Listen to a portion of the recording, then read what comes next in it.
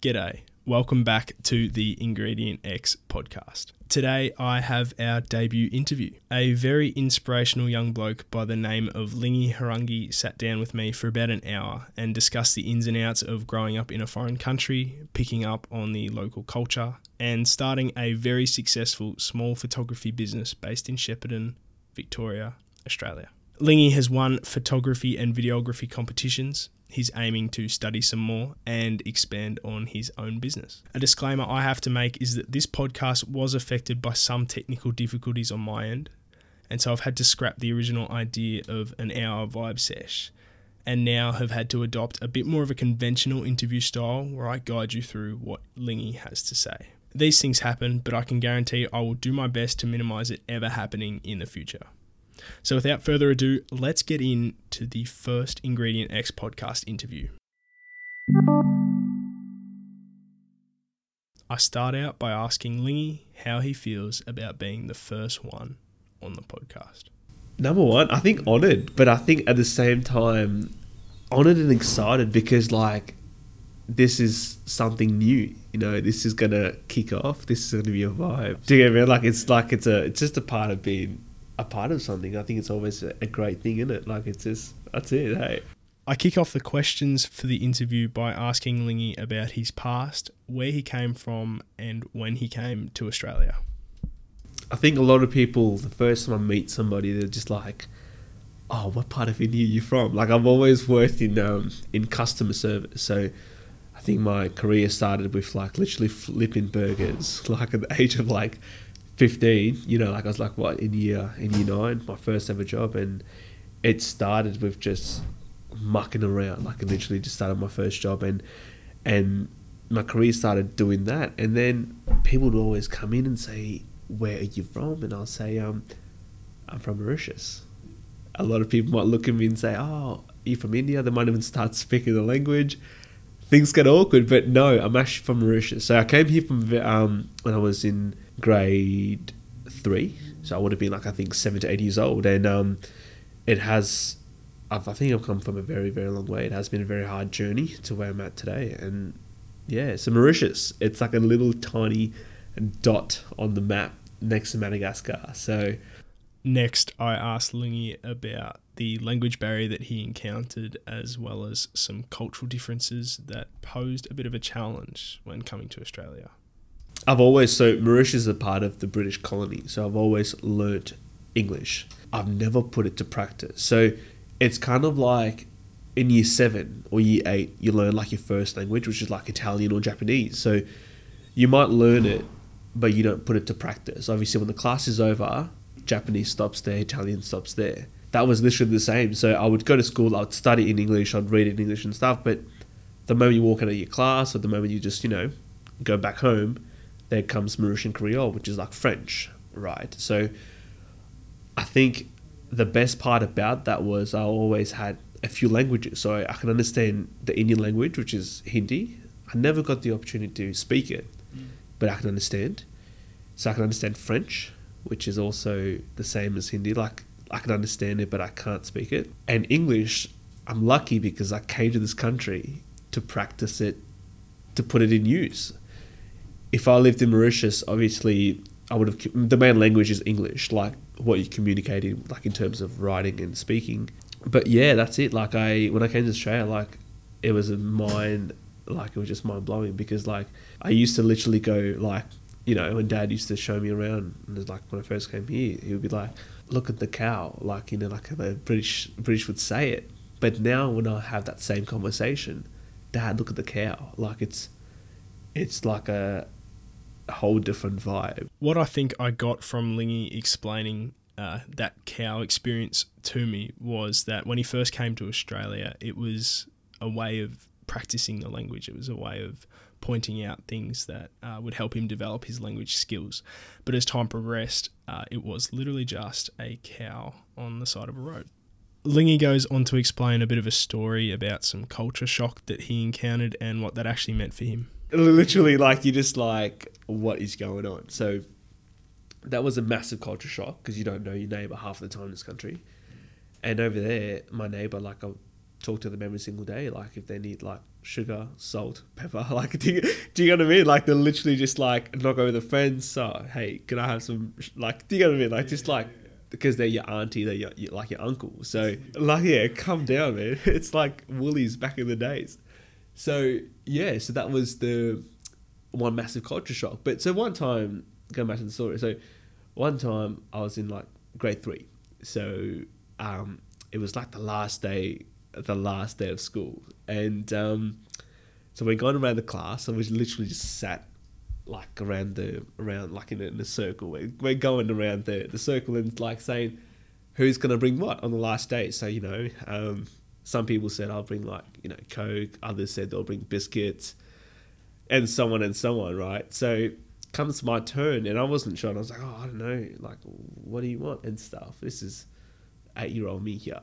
So someone suggested chips, and I said, cool, like chips, that's fine, no drama. Just like chips. Like chips. Like in a bag. Like in a bag, Okay, right? because this is a class party. This is a class party, so we're not going all out. So this is just a gavo. We've just got kids, obviously. Like that's fine, no drama. So I go home. I tell Mum, hey Mum, last day's tomorrow. I'm gonna bring chips. And to my parents, like and me, we just thought chips. Back home we called chips like the hot stuff, like the potato chips, okay. like Fish and chip shop. like fish and chip shops, exactly, like with your salt and stuff, no drama. So Mum's like, you just can't bring hot chips. You gotta bring, like hospitality wise, it goes back to the Mauritian culture. Hospitality is unreal. You can't just bring chips. And I was like, but Mum, there's like people bringing Coke and stuff. I don't think it's like I didn't understand. I had to be safe. Didn't want to embarrass myself with 2 bags of salt and vinegar. Do you know what I mean? Like just rock up. So my mum and my auntie literally cooked from 9 o'clock till about like 11 or something it was. I remember the gathering was like the class party was at like 12 or something for lunchtime. And I said to my teacher first thing in the morning, my mum's going to bring it in later. And 2 bags of chips. So everyone thought I'm bringing like 2 bags of chips, no drama. So my mum rocked up with a platter of potato chips, Mauritian-made chicken. Okay. Like, this is just platters of just food just coming in and stuff. Like, almost like it's someone's birthday. Like, you know what I mean? Like, it was just all these food. And everyone was just so shocked. I was shocked because I was looking around. I was like, all these kids have, like, other things like Anzac biscuits and all this and that. Like, I was just like, gee, I kind of went all out. And that was the first time I learned that chips in Australia also means like other chips. Yeah. In Creole, they call it gâteau, which means cake as well as chips. That's when it gets confusing. Like normal birthday cake and chips. Right. So it goes back to the content. So if you say, go to Woolies, get me a packet of chips, so I'm referring to like chips, like chips, yeah. Right?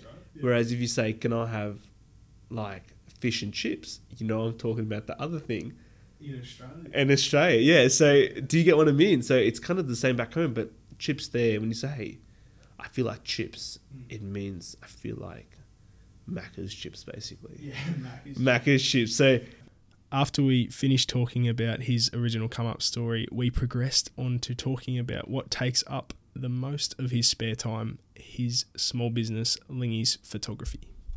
This business started when I was in year 9. Did you want to tell everyone what that business is? Yeah, it's called Lingy's Photography. Just a photography business. Like it's photography.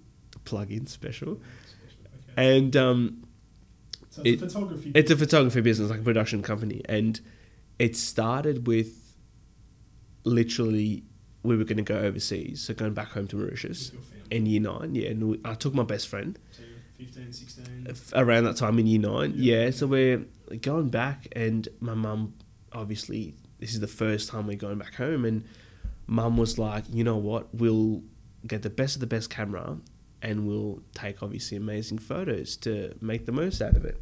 Of course. And so we just, like, bought an expensive camera, which was, like, about $1,000 at the time, and I had no interest on it whatsoever, right? So Mum wanted to set it up. Do you remember what the camera was? Yeah, it was a Sony A58. Nice. Yeah, I still remember that camera. Do you still have the camera? I still do. Yeah, I still. Piece of memorabilia for you now. It is, yeah, because it's like it's a part of the history, like where it all started. Like That's it. come up, bro. Yeah, that's it. Like I'll look at it and say, oh, well, okay, started from the bottom. No, here, like this sort of thing. Yeah, and anyway, keep going. so yeah, we just went overseas. Mum wanted to set it up. No worries. So I looked at a few things online, and they did long exposure, right? So it's like first things you get into is like, learning little things, and I was like instruction manual wise. oh no, just on YouTube. Like I was like, what, 15 years old. Yeah. YouTube was great. Life was great. So I looked up a few things, and I was like, well, this is great. This is cool. And I started taking the camera. Like I started taking photos of it. And my best friend at the time, he lived on a farm. I'd catch up with him. Would take photos of like stuff on the farm. And his dad was like hobbyist photographer too. And I looked at his gear. I looked at his work. All these people around me that had that skill or were very passionate about it started to get me into it slowly. Like I'd go to places and I slowly look at, like Win News filming someone. I look at the camera. I'm like, whoa, that's cool. I go home, I look into it. And it was slowly subscribing to people into that industry, getting used to it.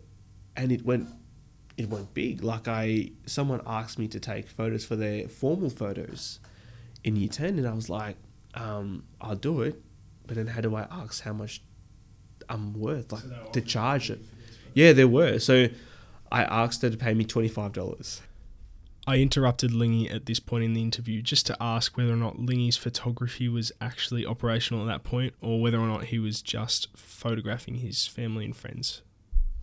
No, it was just like, I take photos. Like it wasn't a thing.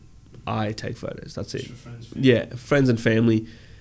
And I was like, I'm just going to take her photos. That's fine. I've got a nice camera. You don't need to pay me for it. I'll take the photos. Like just, courtesy. And I took it. She said, oh, I'll pay you for it. Anyways, so at the bus stop, I said, she's like, I'll give you the money tomorrow. She was really happy with the photos. This is like, 15-year-old me just like taking photos of people here. Bit of Lightroom? No. It was literally edited on this like online website. I don't even know what it's called. Like it was just, you had to individually load in the photos and you had to remember what you did sort of thing. So I was young. So and then she said like, I'll give you the money tomorrow at the bus stop. And I said, oh mad, like first payment. So because she had to catch the bus, she gave me $23 because she had to use $2 to get home. Such an organic story, bro. Yeah. I had to give her a discount. First customer, $2. Like you were underpaid. I was underpaid. Yeah, I was underpaid. I was underpaid. I can't. Okay, first of all, you were underpaid, but then you were underpaid from underpaid. Yeah, I was basically underpaid from underpaid. So it didn't it didn't meet the running costs at that time because I never invested into the camera. But yeah, so and then little by little I started getting mentors helping me, like other photographers, like on YouTube I'd look up things, and then the business grew little by little. It just got bigger, and then I started got a weird title, you're the photographer, and I said, that sounds weird. That sounds like you're like a cleaner sort of thing. Like, do you know what I mean? Like, he's like, oh, you're a photographer. And I'm like, oh, but I just take photos for little things. Like, I'm not professional. I don't have that gear. And I'll touch on gear in a second because that's a very important thing. And it just grew. Like, it grew. And through photography, I've been very fortunate, very lucky to be able to get out of my comfort zone. Because when you run your own business, when you run, it's your work, it's your folio, how do you approach somebody, like that first girl? Like, how did I could have approached her and say, hey, my work is worth $100. It wasn't at the time, but how do you approach someone and say, hey, this is how much I'm worth, this is how much my time is worth? And little by little, I started to develop that skill, like to say, hey, yes, my work is worth $100. Yeah, my work is worth like $50. Do you get what I mean? Like it's slowly build, and my people skill just got better and better. Like, you know, I would, you know, meet people and so I'd get nervous the first time, and the second I'll just work on that, and slowly. Same with like editing as well. You know, people would say, "That's great, but could you do this better?" And that's what I mean. Like, it's not to stop you there; it's to help you, you know, get better at it. And that's an important thing as a young person too. Like, you're young, you're naive, but you've got the power of the internet. You can do anything. You know, you can learn to play guitar in like what, a few months. Look up a few guitar tutorial. You're cool. Like, you can learn photography. You can learn how to make music. Look at you, you know. Look at yourself as an example. Like, you've learned how to do this whole podcast thing a few clicks away. So, but what was the best part was like able to get out of my comfort zone. You know, like you might take a few snap. You're happy with it, but there might not be. I took another direction with the next question. I asked Lingy if he had one piece of advice specifically for any budding photographers that are looking to get their name out there or their business up and running. Just don't be shy. Just get out there, because the worst thing someone can say to you is no. Easy. Someone, you know, like you could ask for help and say, hey, can you give me a hand? Sorry, mate. No. But there's always going to be someone also who's going to say, yeah, why not? And if you're honest, if you just go, because at some point someone was a beginner. Like, it doesn't matter who it is. Like, you have to start somewhere. Like, do you get what I mean? Like, we're not born with experience. Yeah. Do you get what I mean? I used to take photos, I'm not going to name who, for someone, a local event coordinator, for free. Literally, I used to finish school with mum's camera, just used to take snaps. And I used to get feedbacks. This is great. This is not great. Do this better. Do that better. And slowly, she started paying me, rewarding me for it. And that's when it grew. But what I'm trying to say is, don't be shy to like approach someone. It could be a business. It could be anyone. You know, oh, you got your daughter's deb next week. Do you mind if I take it? Like, they can only say no. No, sorry, I've got another photographer. So no, we're not interested. But when they say yes, that's it. You'll do it. You'll learn from it. And that's the important part, you know, like you mess up, that's cool.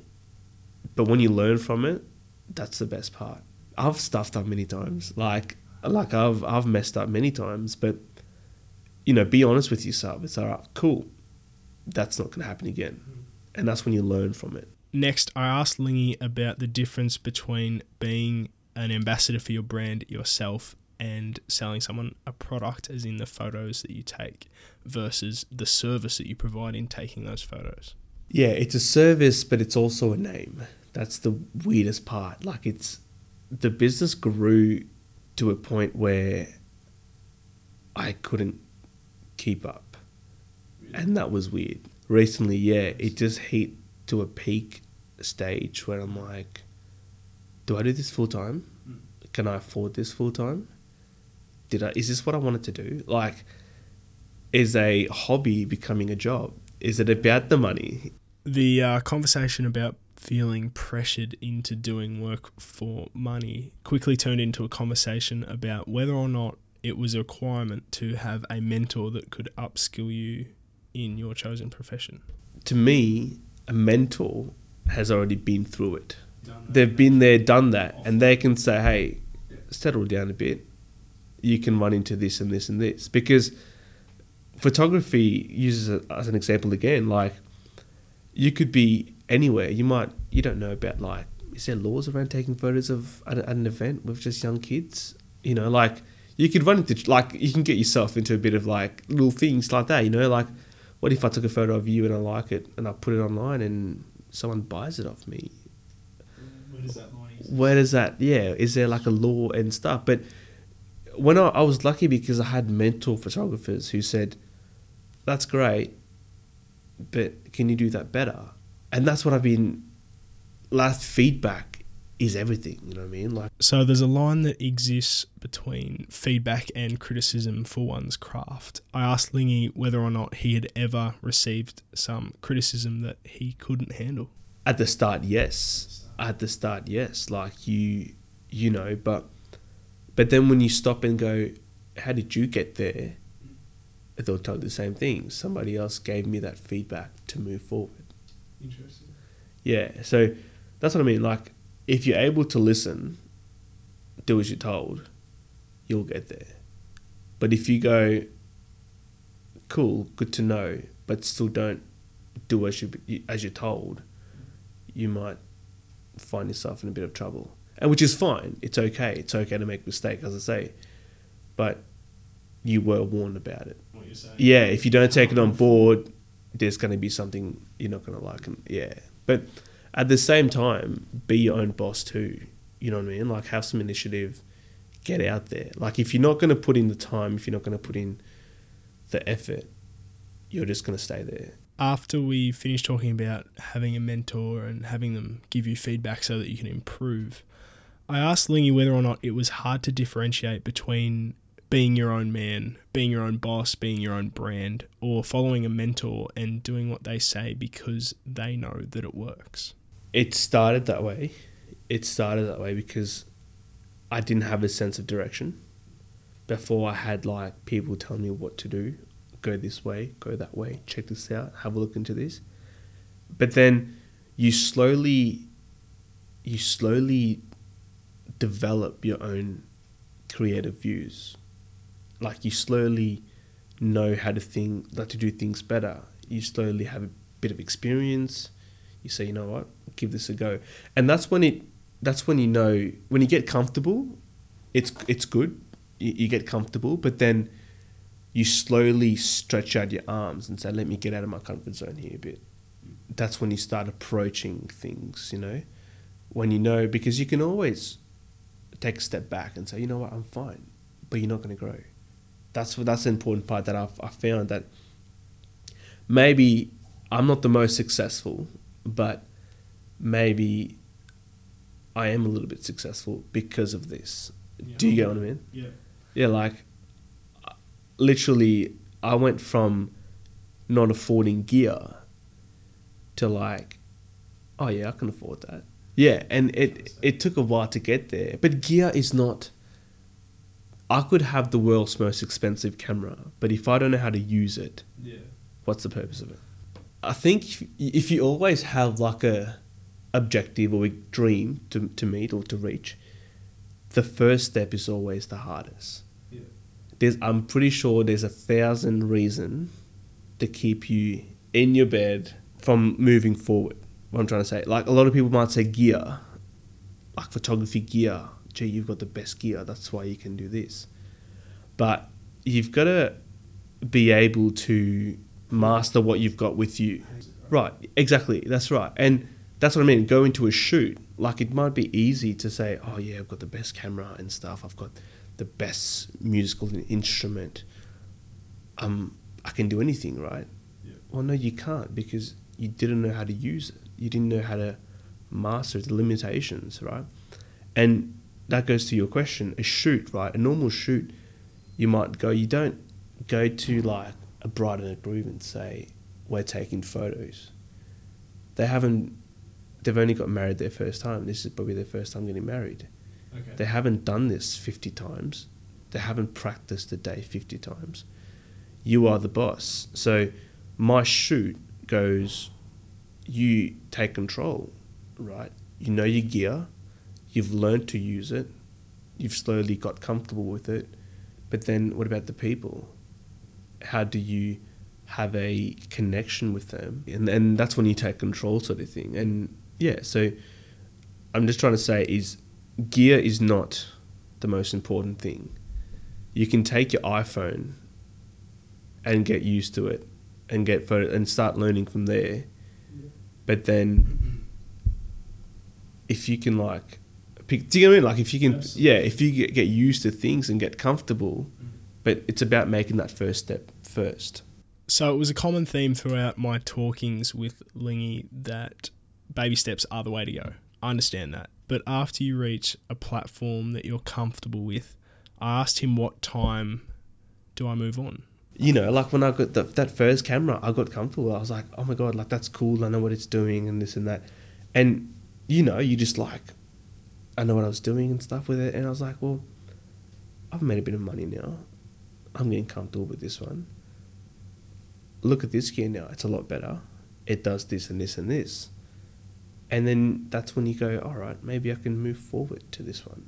I can sustain it. I can afford it.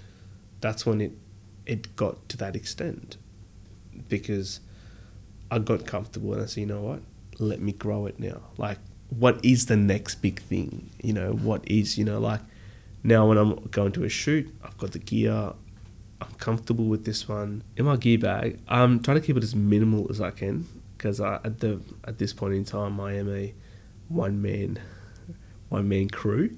But I've got my sister working for me and yourself, you know, you're slowly getting into it. But so I've basically got 2 cameras most of the time. Why? Because one can always fail. Expect the unexpected. Yes, it has happened. But it has happened. Do you want to talk about that? Yeah, just went to a wedding and this first camera didn't turn on.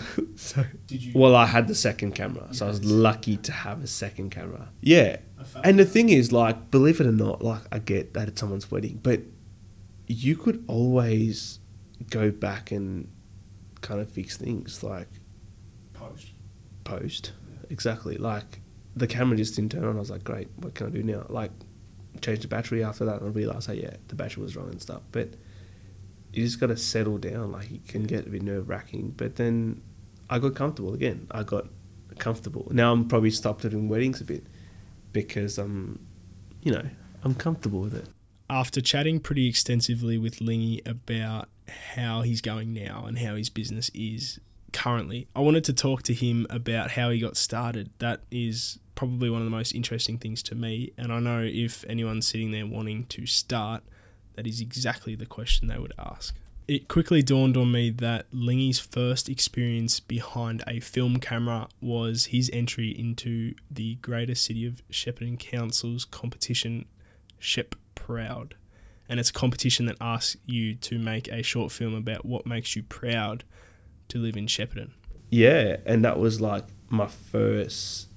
that was like the big promo, I think, with Sophie. Yeah, it was like, and the only reason I did it... Who's Sophie?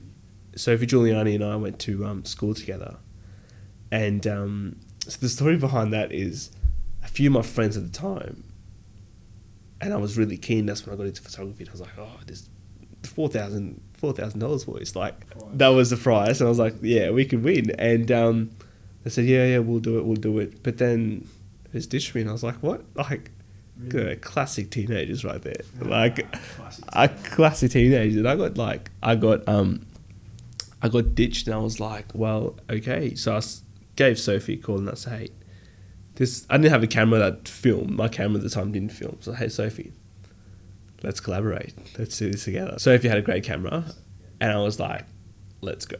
And did it. And I won. Like, I couldn't believe we won the thing. And it was the story about me coming to Australia and, like, how things went and how the community adopted me. Like, we just went and spoke a bit about that, and all of a sudden we won. So then we split into 2. So she had $2,000, I had $2,000. So that went towards my second camera. I had obviously money saved up from what I could afford at the time. And then the second camera popped up, and that was like huge. It was massive. The second one could film. And that made me get better with it. Like, made me understand the newer camera. And then I was like, oh, now I've got to film. I can't film anything. Like, my camera doesn't even film. And I was like, can I get some help, like some advice? So Sophie came down, and she had a great camera. And I said, that's cool. Now I've got a camera that films. I've got Sophie, who's a great camera, like, who can, film it. Now, what story am I going to say? Like, what am I so proud about? Like, what? And then that was a whole journey. And I was like, great. So I literally spent hours and hours and hours, like, scripting what am I going to take? Yeah, always. I've always loved Shep. Shep has been my muse, like has always been. It came from in, but how do you explain that in front of a camera? And I'm not a presenter. Like I felt comfortable behind the camera. So I said, you know what? I'm just going to talk to the camera. So I literally started talking and typing. Like, I think I can still remember because I used to just read it in the shower. It started with, "Hi, my name is Lingy, and this Shepparton is my hometown," or something. That's how it started. That's amazing. And I had to, and I remember it. Yeah, So long ago too. it was so long ago. I was like, what, 16 years old? Yeah. Yeah, and Old man. and and it started, and then I won. I won, and I was like, great. Now what? What's the next thing? You know, like, and even that, the Shep Proud made me learn a lot about myself because I wanted to be different. I wanted to do things that nobody else was doing. I was like, but how can I approach that? I was like, you know, we're all equally given the same opportunity. Like, you've got the town, do whatever you want. It's how do you become, how are you different? So I was literally thinking, what is one thing no one is not going to be able to pull off? Like, what is one thing? And I'm like, I'm going to interview people. And then I was like, but that's just usual video. Now, this is me making a video for the first time, right? And I'm going overboard with all these crazy ideas. And I remember I was about to rent this, like, expensive, like, slider thing just so I can be different. What can I do to be different? Anyways, I was literally in the back, like, at home, just sitting down. And then, like, a plane went past. Like, a good old Shep plane just went past, just in the backyard. And I was like, how cool would it be to film from there? And drones have just been new at that time, so you couldn't afford it. And I said, that would have been sick. So I literally looked up Shep Airport. And I said, hey, I'm doing this project. And I lied. I said it's for non-for-profit. Yeah. Kind of is in a way, but not sure if that's ethical. But it's for non-for-profit, and it's a video for Shep. And I said, I will promote you. I will do anything to get yourself out there.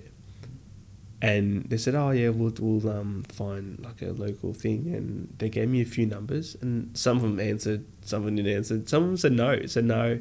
It's like $700 an hour. And I said, gee, like, it's dead right there. And so I didn't have a budget. So I got to this guy, and his name was, I think it was James. And he said, like, yeah, I'll take you up for 30 minutes.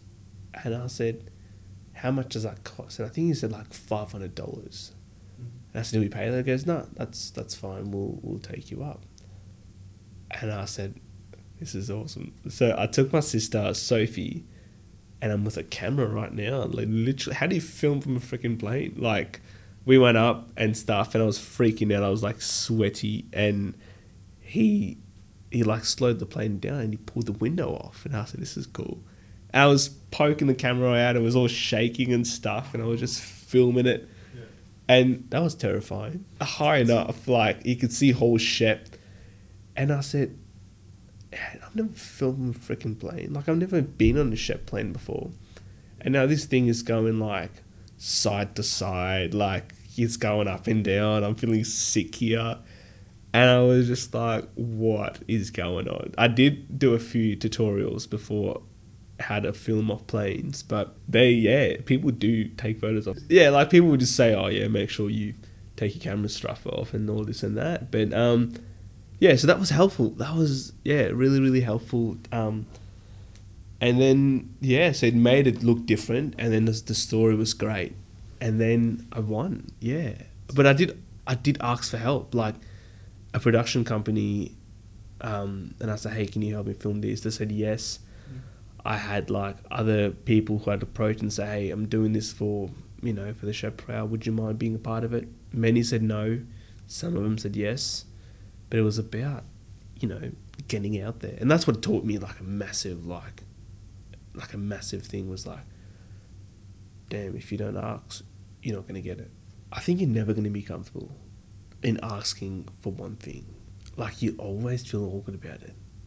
And it is awkward. Like, when I call them and say, hey, this is worth $700, could you give it to me for free? Who would say yes? And I said, I'll do whatever, like, and stuff. And they saw that in me, and that was a great opportunity. And it goes back to Shep, you know, like, get the opportunity. You know, if the opportunity comes up, get it. Because no one's going to be at your door and is going to knock and say, hey, I hear that you need some help. No one's going to offer it to you without you asking. And I was just like, well, I think I can win here. Like, the production level was like, even though it's crap to where I am today, I'm like, I can win here. Like, didn't think I was going to win. I thought it would be interesting to know what exactly was going through Lingy's head before he hit submit on that webpage. Get over and done with. It was like 12 o'clock at night. It was due the next day at school. Yeah. I was like, all right. I didn't think it worked anyway. I just did it. And then I think that's it. Yeah. It is what it is. It has to go. But I had to kind of show them I did it. My friends, I did it. I was like, yeah, I did it. Yeah, of course. I submitted it. Like, standing behind the camera to such an important production, probably the most important production of his life to that point, I asked Lingy what the actual hardest part of that entire process was. The hardest part about taking photos is telling someone what to do, because you've got to build a connection to that person, to that model. You know, like something simple as like, you know, what I do is on a wedding day is like tell the bride and groom to get close, and might tell the groom to say, hey, say a sexy serial name, you know, ears, and he might say like a weird beast in the weirdest way, but she laughs and you take the photo. Do you get what I mean? Like that's the best part about it. And you slowly develop these like cringy, I'll call it cringy, hell is cringy, these little things that you make them. But I think it's the same, you know, you just get comfortable with someone, you know, like it's just getting comfortable with people. And that's the hardest part. Yeah. And it took me a long time because you freak out, you know, like interviewing someone for the first time, you're freaked out. What's going to be the next thing? Okay. Like, you always, do you get what I mean? You have to show, oh yeah, I've done this 50 times. That's when you fake it. But you're freaking out. Your blood is boiling, but you're freaking out. It's like, oh yeah, I've done this 50 times. Do you get what I mean? Like, you can say, that post didn't work out. Let's come back to it. Let's move to something else. It's like when you're on an exam. Yeah. You don't know that question, move on. You don't know that post, move on. This doesn't work, move on. You know, you could ask me a question now. Okay, that didn't go. Let's go to the other one. Expanding on my question before, I asked Lingy specifically to do with Shep Proud what the hardest part of the production process was. I expanded that question even more, and I asked Lingy what the hardest challenge he has ever had to overcome as part of Lingy's photography has been for him. My gear was stolen, and I had people's work on it. Yeah, and that's when you learn. So I took photos one weekend, and I think it was like by Thursday, and then my gear got stolen. It was unexpected. Okay. Like, this is 3 days. I had the chance, 3 days, to back my work up. And the cool thing is I backed it up, but I had my computer, which was the work, was backed up on. So I lost my computer and my gear. So I lost the original and the backup. Now you've lost someone's work. And this was for a primary school that I was working for. And I said, hey, kids, I've lost your work. What do I do? Photographers do lose people's work, and it's a thing. Like, it's a thing. Imagine if I lost someone's wedding. It's your most special day. Like, it is terrible, but then what can you do about it? Gears fail. What did you do? I apologize. I literally looked up, how can I approach this? Yeah. That's when Google comes in. Literally, because I didn't know photographers lose people's work. Yeah. And I looked it up. Like, I lost my client's work, and all these emails came back how to approach it. And I said, you know what? I could make 50,000 excuses here, but my excuse is pretty legitimate. So I think it's probably... Yeah. So I called and I said, hey, this is what happened. Someone broke into my car, took both the original and the backup. I'm sorry. To make up for it, I'm happy to do 50 different free shoot to make up for it, but I can't. I make 3 backups now at 3 different places. Well, I've got my main computer, which stays with me. I leave the work on the camera or the card until it's done, and I've got a main backup on my desk that doesn't go anywhere. An external hard drive, like a big hard drive. But yeah, there has been photographers who's like lost other people's work, and that's terrible. On a more positive general tone, I asked if Lingy had anything in the works for Lingy's photography and if we have anything to expect from him in the future. I'm looking to grow it. You are? Bigger, yeah. Because sometimes when I take photos, like Debs or anything, I get a few people say, hey, can you do mine, can you do mine, can you do mine? But I say, well, hang on, I can only be at one place at one time. Like, I can't be at 5 different places at the same time. Like, and yeah, I'm looking to grow it so I have an audience, you know what I mean? Like, this photography has only, like, the business has only it's only been through, like, word of mouth. That's it. Like, it used to be literally every weekend. Saturday night, I used to take photos at the club, wake up next morning, do a family shot, do a wedding, do this, do that, do this. But then I would only pick up the camera for the money. And that was weird. It was great. The money was coming in. It was absolutely amazing. I used, first camera I used to treat it like a baby because I didn't have insurance on it. If I don't have the strap, I drop it, it's going to break. But then I had insurance on all the cameras. I didn't care. Like, put on the table, shiver. Like, it would rain, I would just take photos of it. But yeah, I kind of lost the love for it because goes back to me being comfortable. A dev photo next week, I'll take it. I knew exactly what to do. I need to get there to do this, to do this, to do this. A wedding, cool. Exactly do this, do this, do this. You want a video done? Mad, I know to do this, to do. And I was like, hang on, but where's the love? Like, I was like, I remember going to like family trips and like, do I need that big heavy bag? Leave it. Like, really? It got to that point. A few months ago. It was what? Just my gear, and I was like, I don't want to pick it up. It's heavy. Like, I don't want to take that with me. Like, that's my job.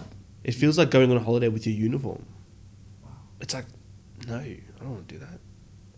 And that's when but when I first started, I would take it with me everywhere. I used to take photos of my cousins and stuff. Like, do you get what I mean? Like, it just, because the love was there. Like, it was like, it's my hobby. I love doing this. And I would just send it to people because they loved it. I post on Facebook because they loved it.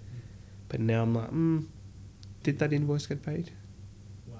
And I was like, no, okay, well, that one can wait. Like, it just got to that extent. It was like, okay, I'm picking it up for the money. It dawned on me very quickly, talking to Lingy, that burnout is probably a problem that affects a lot of photographers all over the world.